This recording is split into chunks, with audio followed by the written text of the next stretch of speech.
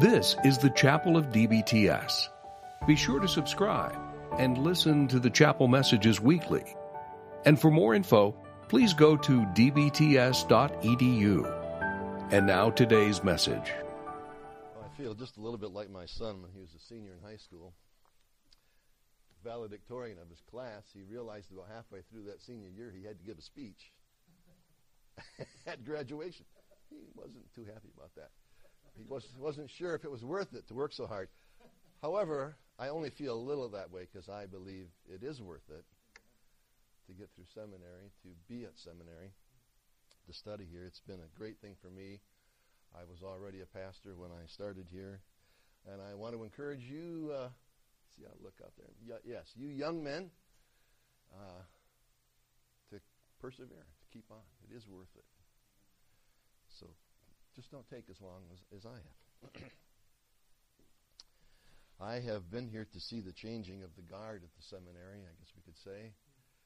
I remember the old staff around here, and I never got a chance to take a class with Dr. McCune, but we used to sit in the lounge across the way and discuss important things like how the pheasants the population's gone down so bad, you know. Some of those kind of things. Enjoyed Dr. Priest, Dr. Combs, Dr. McCabe. One of the old guard is still here. Everybody looked over this way. Dr. Compton. Really appreciate this man over here. Just a few months ago, my wife, out there in the hallway, I think, she fell, and I had to take her to the hospital, and on the way to the hospital, I made two calls. I think one was to Ben over here. I won't be teaching my class tomorrow. This was on a Saturday. And the other call went to Dr. Compton because we were supposed to go out to eat or something the next day, and I don't think I'll make it. Not too long after I arrived at the hospital, this man was there. And he spent some time with us. He actually opened the Word to me and ministered to me from the Word of God. I really appreciated that. But I also want to say that I appreciated and respected him before I even met him, because my sons went to school with his sons, and one of his sons and one of my sons counseled at camp together one summer. And during that summer, they became good friends because they were both the kind of dedicated people to be the right kind of camp counselor that they should be. And I think they saw some of the others there that weren't that sort. So they were drawn together there. And so I probably shouldn't judge people based on their children, but I do. And in this case, I was okay doing that. There's one other person I wanted to mention, just getting started, and this will lead right into my message. When I first came here, the person that was humanly responsible for me getting here, other than my wife, was Claude Wiggins. I don't know if any of you know Claude. Some of you do, certainly. He was the assistant to the pastor here as far as the seminary was concerned. Did a lot of things. I was on the phone with him. Claude Wiggins and I go back a long time. We both arrived in the state about the same. Well, I was here all along, but we both started as assistant pastors about the same time. We served together on a committee and got to know each other a little bit. I was on the phone with him, and conversation turned to seminary, and I'd been thinking about going for a long, long time. He said, "Why don't you come over on a Monday night, take the Monday night class. I will put you up for the night, and then you can stay on Tuesday and take some classes on Tuesday." I said, "You're on." That started my time here. And the one thing that I appreciated about Claude Wiggins was the fact that he, to me anyways, demonstrated a servant's heart, a servant's attitude. Always willing to do whatever you needed to be helpful. And I've not only seen that in him, I saw it when I came here. I saw it in the staff and the faculty as well. And I appreciated that. There were some other places where I didn't see that attitude. But I saw it here. And what I want to consider with you is that same kind of thinking, that same kind of attitude. And I want you to turn to Acts chapter 20 and consider that matter of being a servant. Paul's speech to the Ephesian elders is recorded here. Acts 20, beginning at verse 18. And I want you to notice, I'm going to read it, I want you to notice how he starts it off. He starts it off with this matter of serving. So Acts 20, verse 18, right in the middle of the verse. You yourselves know from the first day that I set foot in Asia how I was with you the whole time, serving the Lord with all humility and with tears and with trials, which came upon me through the plots of the Jews, how I did not shrink from declaring to you anything that was profitable, and teaching you publicly and from house to house, solemnly testifying to both Jews and Greeks of repentance toward God and faith in our Lord Jesus Christ. And now, behold, bound in spirit, I am on my way to Jerusalem, not knowing what will happen to me there, except that the Holy Spirit solemnly testifies to me in every city, saying that bonds and afflictions await me. But I do not consider my life of any account as dear to myself, so that I may finish my course in the ministry which I received from the Lord Jesus, to testify solemnly of the gospel of the grace of God. And now, behold, I know that all of you, among whom I went about preaching the kingdom, will no longer see my face. Therefore I testify to you this day that I am innocent of the blood of all men. For I did not shrink from declaring to you the whole purpose of God. Be on guard for yourselves and for all the flock, among which the Holy Spirit has made you overseers, to shepherd the church of God, which he purchased with his own blood. I know that after my departure savage wolves will come in among you, not sparing the flock. And from among your own selves men will arise, speaking perverse things, to draw away the disciples after them.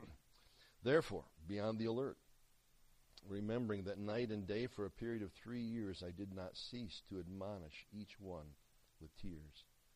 And now I commend you to God and to the word of his grace, which is able to build you up and to give you the inheritance among all those who are sanctified. I have coveted no one's silver or gold or clothes. You yourselves know that these hands ministered to my own needs and to the men who were with me. In everything I showed you that by working hard in this manner, you must help the weak and remember the words of the Lord Jesus, that he himself said, it is more blessed to give than to receive.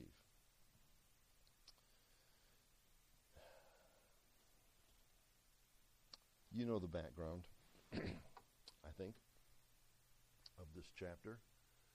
The previous chapter, chapter 19, Paul's on his third missionary journey. He spends this 3-year period in Ephesus, after which he goes into Greece. He's not there too long. When he's coming back, he's headed for Jerusalem. He makes plans to go to Jerusalem back in chapter 19. It's mentioned again here in the previous verses to his speech.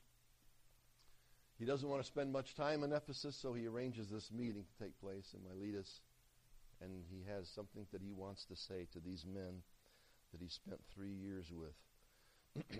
Why does he meet them? What is this speech to them all about? One of the things that people mention is that it's a farewell speech. And, he does mention that here in verse 25. I'm not going to see you anymore. You won't see me anymore. It is somewhat of a farewell speech. It's probably you saw some elements of the second idea here, and that is that it's a personal apology or a personal defense. I did these things. I coveted no man's silver. Some are very clear here. I'm in verse 26, I'm innocent of the blood of all men. Why does he feel the need to defend himself? I think there are at least 2 reasons here in the text that he does this, and the first is because of the opposition that's coming, the wolves and so forth. There's the wolves outside and the wolves inside, and no doubt they're going to attack me. Paul had his critics, didn't he? I don't know how many critics he had in the group that was there, even though he says, from among yourselves, people are going to rise up and be false teachers. And if you're a false teacher taking your teaching over here, you're also going to attack Paul, who says that the teaching is supposed to be over here. Paul ran into that a lot. Was it going on in Ephesus? You know, as we read this, and we read the verses following what Paul says, as they wept and embraced and kissed, it seems everything's good here between Paul and these men. But there may have been something starting already. But the second reason is Paul defends himself here because he presents himself as an example. Here's what I have done among you. When you get to verse 28, what does Paul say? No, you do the same thing. That's how I see the speech here. It was a speech to exhort, to urge, to encourage them to do the right thing. So in verse 28, you have the imperatives there. You have the application. You do this. I see, beginning of verse 18, everything leads up to verse 28. And after verse 28, everything kind of flows from verse 28. And there are two main topics here. He urges them to follow his example.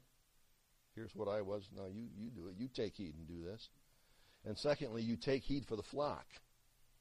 And you guard the flock. And so after verse 28, it's all about the wolves and the false teachers. Well, what does all this have to do with us? Probably pretty obvious. But here's how I see this whole speech as we look at it today.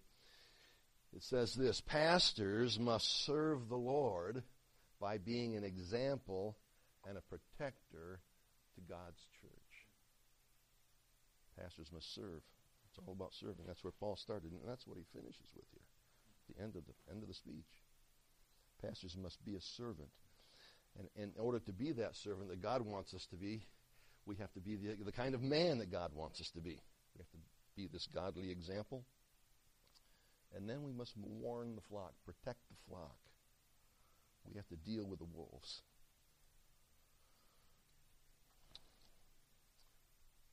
So, let's look at that first category of things. Serving God by being a godly example. I said it started out with serving here in verse 19. So Paul says, when I was with you, you saw me serving the Lord. Okay, Paul, how did you serve the Lord? First of all, he says, I served God humbly. So, why didn't Paul say, I served God with pride? Because we associate pride, arrogance, conceit with something other than serving. It's like pride and serving, kind of like the two batteries coming together and they push each other away. They don't go together. Humility. I not only think of Paul as being the example of humility, I think of Christ. He took that outer garment off, got the towel, the basin of water, began to wash the feet. Took taking the place of the lowest slave. He didn't come to be served. He came to serve. The 12 apostles, they had a problem with this concept of serving, didn't they? And Jesus had to remind them over and over again, don't be seeking greatness, be a servant. I kind of wonder, what was their problem? Why? That same problem comes up in the very first chapter of Acts here. Lord, time for the kingdom? They not only regarded him as the Son of God, they regarded him as the Messiah, the coming King. And they were thinking kingdom. It's time. Kingdom? Yeah. We want to have the glory and the honor and the chief seats. They weren't thinking serving and being a servant. Paul got it, didn't he? We should get it. We should get it. Paul was all things to all men. As he addressed many of his letters, what did he call himself? Most often it was apostle. But the other times it was Paul the bondservant, the bondslave. He understood it. He lived it out. He lived it out there. Humility. How else? should we serve? With tears, trials. Paul served lovingly. Paul tells us that we're supposed to be gentle, loving, and compassionate to people. Jesus was the picture of compassion and love. If we're going to love God like we should, we must love others as we should and serve others. Paul was tender, gracious. And we see that, again, after this was all over, that these men loved him because they knew that he loved them.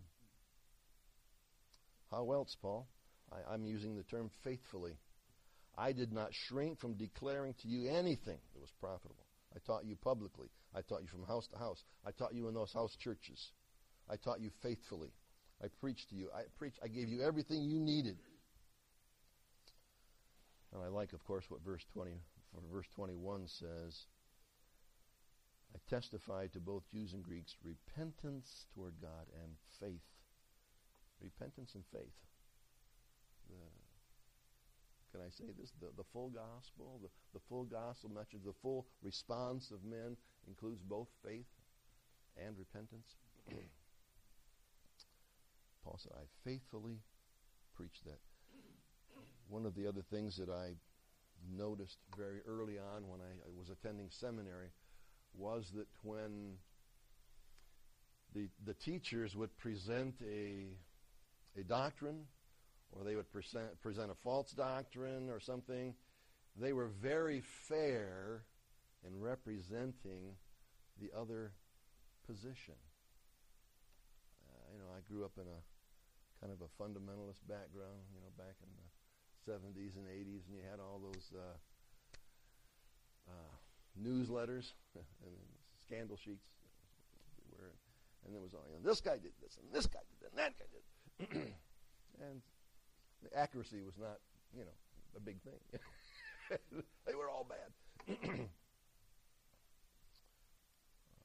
Paul presented things faithfully, and we must. Our teaching must be complete. It must be clear. Paul was faithful. And lastly, as we look at these qualities, Paul says now in verse 22, what's he talking? He's going to Jerusalem. And what is he to expect there? Pain, trials, imprisonment. He's getting this from a number of different sources. But what's he going to do? He's going to go there. He's not going to be deterred. In the next chapter, they're in Caesarea. So they're almost to Jerusalem. And somebody, again, this Agabus comes down and talks to them. Verse 11, Paul's going to be bound and so forth. Verse 12 says, Luke says, when we heard this, we, as well as the local residents, began begging him not to go up to Jerusalem. Everybody would have supported Paul in not going there, right? Everywhere he was. Before this, after this, the events of 20 here. The word I'm suggesting here is that Paul served God courageously.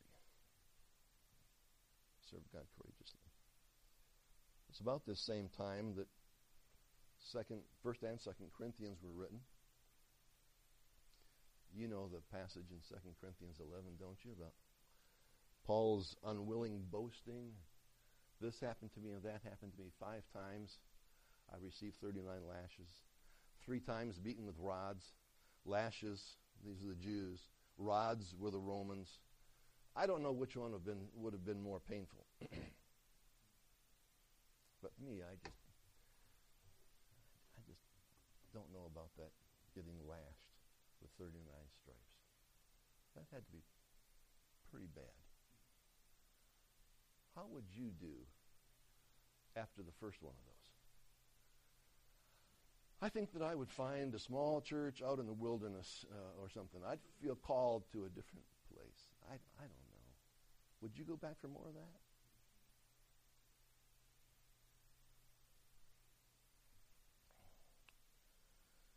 You could have gone somewhere else. He went back for more. And what's he doing now? He's going back for more. I'm going to Jerusalem. That's what I believe God wants me to do, even in spite of what I'm being told by everybody. I'm going to go do that. Courageous servant of God. He was determined to go ahead. My life is not that important to me. Verse 24. What's important to you? Your skin? My skin? What's important to me?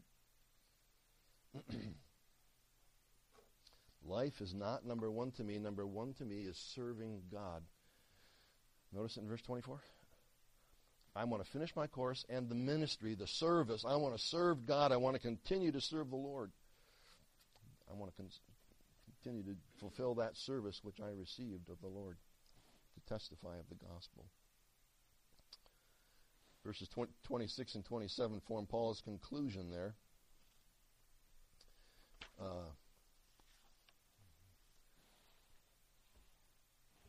I'm innocent.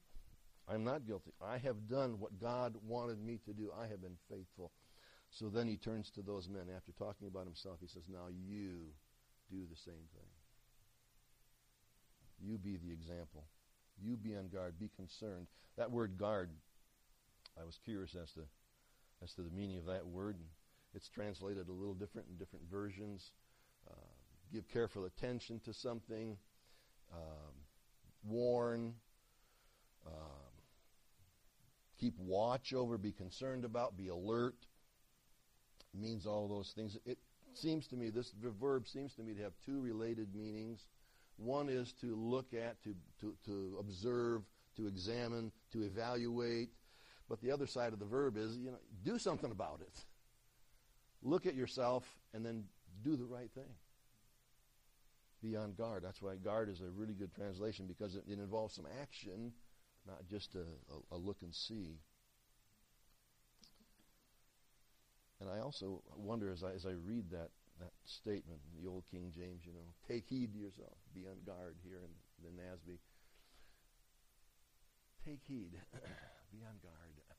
Did those men understand what Paul meant there? Did Paul mean something specific? I believe he did. Paul didn't speak in cliches. He meant something, and part of that, of course, is what we've already looked at. But those men had spent 3 years with Paul. Paul had been warning them, this particular group. It says in verse 31. I think they all knew what was expected of them as pastors. 1 Timothy 3 was not written yet. Here's what a pastor's supposed to do. Titus wasn't written yet. Titus chapter 1. But they'd had 3 years of teaching. I believe they knew what Paul meant when he said, be on guard for yourselves. Let me just mention one thing that's not here that we find. It's one of those must-be's in Timothy and Titus. Paul spends 2 verses out of the 7 in 1 Timothy chapter 3 regarding pastoral qualifications. 2 of those verses are about the home and family. Another verse says, be the right kind of husband, be the husband of one wife. Those pastors there needed to fulfill their family responsibilities. Very important, I think, based on 1 Timothy 3. When I was an assistant, I was taking some college classes at a local college there, a community college. And I met another man who was there. He was a believer, and he went to a Baptist church on the other side of town. He struck up a friendship. One day he told me something that I'm going to repeat some hearsay this morning. He told me that his pastor said in a public meeting, I don't know if it was a Sunday or Wednesday, whatever it was, this pastor said, I delegated the responsibility of raising my children to my wife. I wasn't very tactful. I said, that's wrong. And it is. It's wrong. Does the wife have a responsibility there? Absolutely and surely.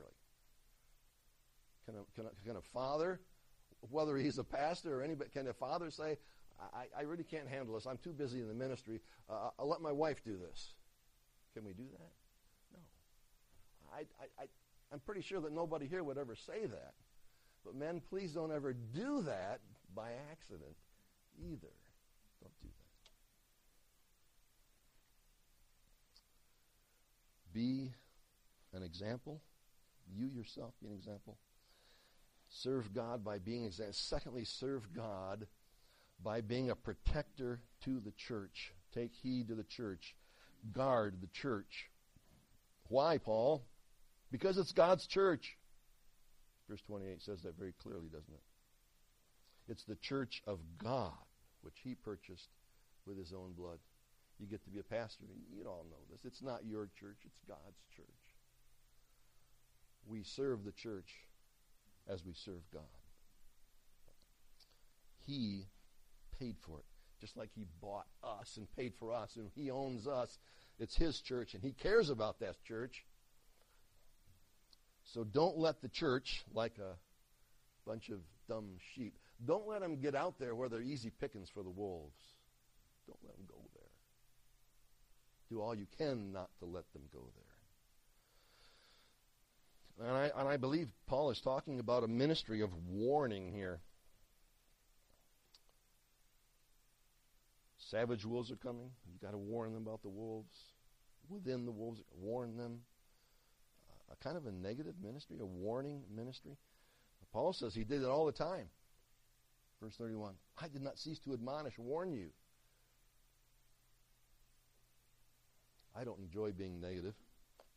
For 10 years I drove a school bus in a public school I had to be like these Ephesian elders. I had to make money besides the church, very small church, other side of the state. And a bus driver is just about 100% of the time negative.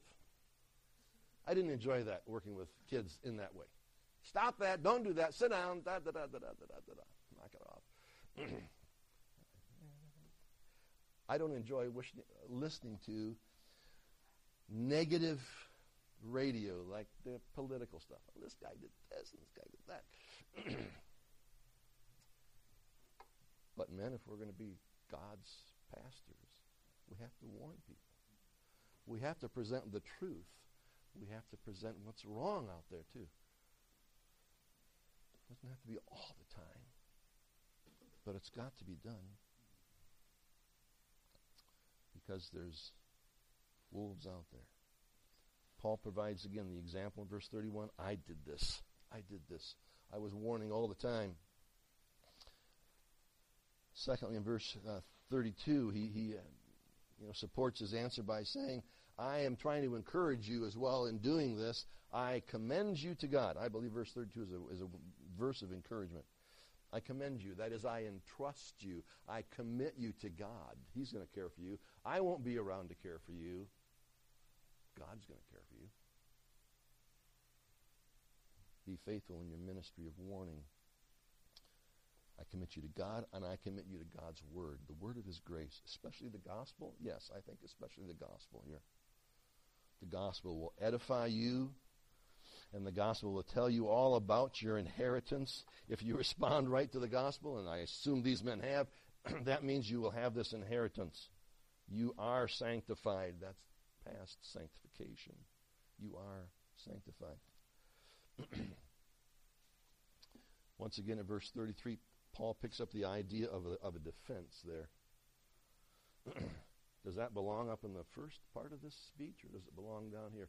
I think Paul said it here because he was contrasting himself with the false teachers. What do we know from the scripture about false teachers? He says, I have coveted no one's silver or gold, and I worked for whatever I received. Would you say that characterized the false teachers? And say, no, that's not what they were like. They were the ones who are greedy. We see it around us today, don't we? I don't have any facts and figures for you this morning about the richest religious leaders in our country, but I see that stuff once in a while. I'm not like them. He says, don't you be like them. He says, I'm not covetous. I worked. You know Paul's policy. Whenever he went somewhere, he didn't take their money. He didn't want to appear that way.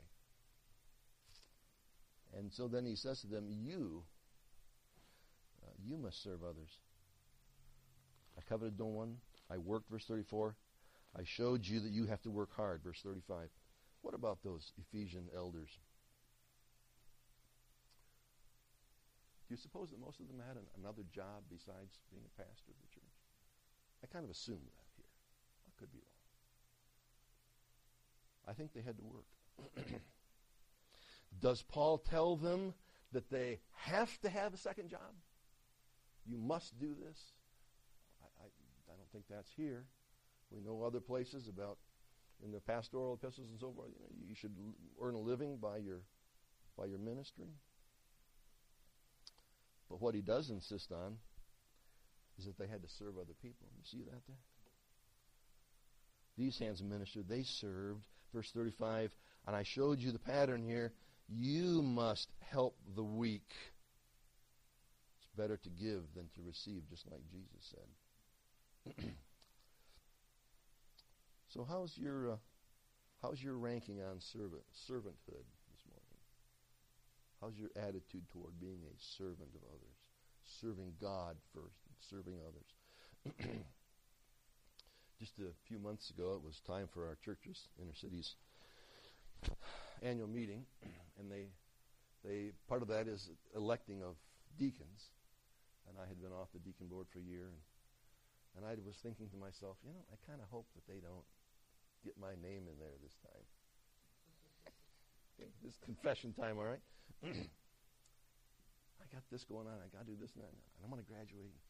Maybe I could just not do it this next time.